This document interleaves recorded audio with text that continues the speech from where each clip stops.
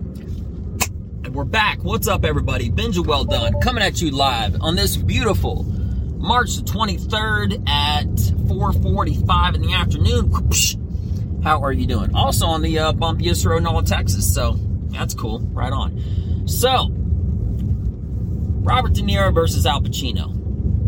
You know, lately I've been doing some kind of educational, sometimes deep thought videos, but this one I've been thinking about it a lot lately, and I just wanted to go through it. So let's just do it. All right, here it is. You know, if Robert De Niro were to get in a fight with Al Pacino is not a big guy, but he's scrappy, man. He is a scrappy guy, and I believe if he got inside the pocket, he would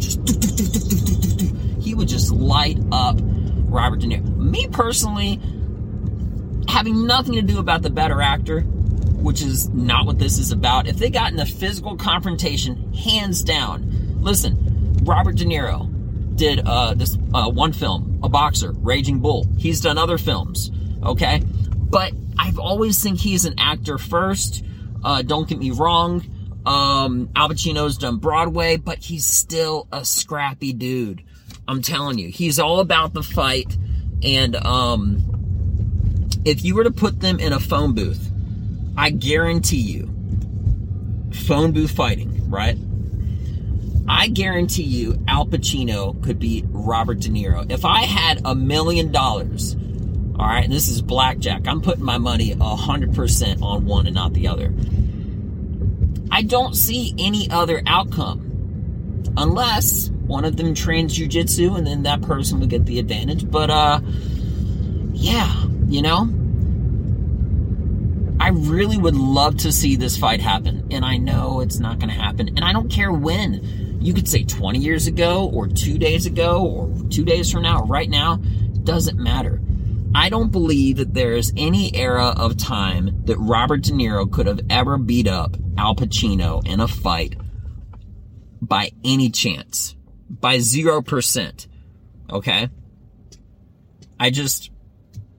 Even if you look at their most savage, badass roles or whatever, okay, there's a certain type of crazy that I really do believe that is in Al Pacino, right? That is not in Robert De Niro.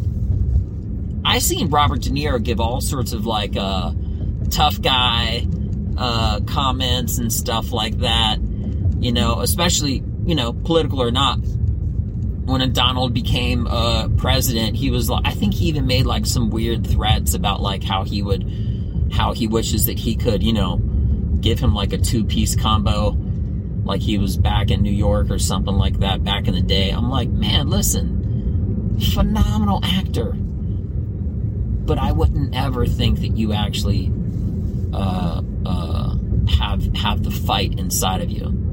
You know, that whole mental warfare of you know, I feel like if you're a tinier guy, you always have more of a fighter's complex, because I feel like maybe like you're always on the edge because you're not as big as everybody else or something like that, right? But if you're a big guy, it's probably not the first thing you think of. So I wasn't even trying to talk about the psychology necessarily, but now I am, you know?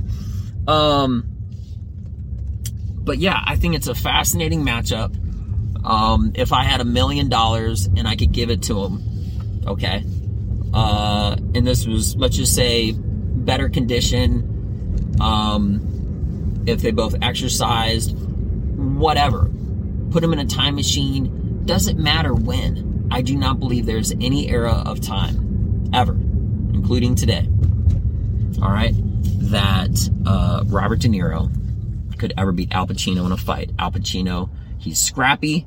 They're both from New York, okay? But 10 out of 10, without question, 100 out of 100, Al Pacino is going to win every single time, every single day.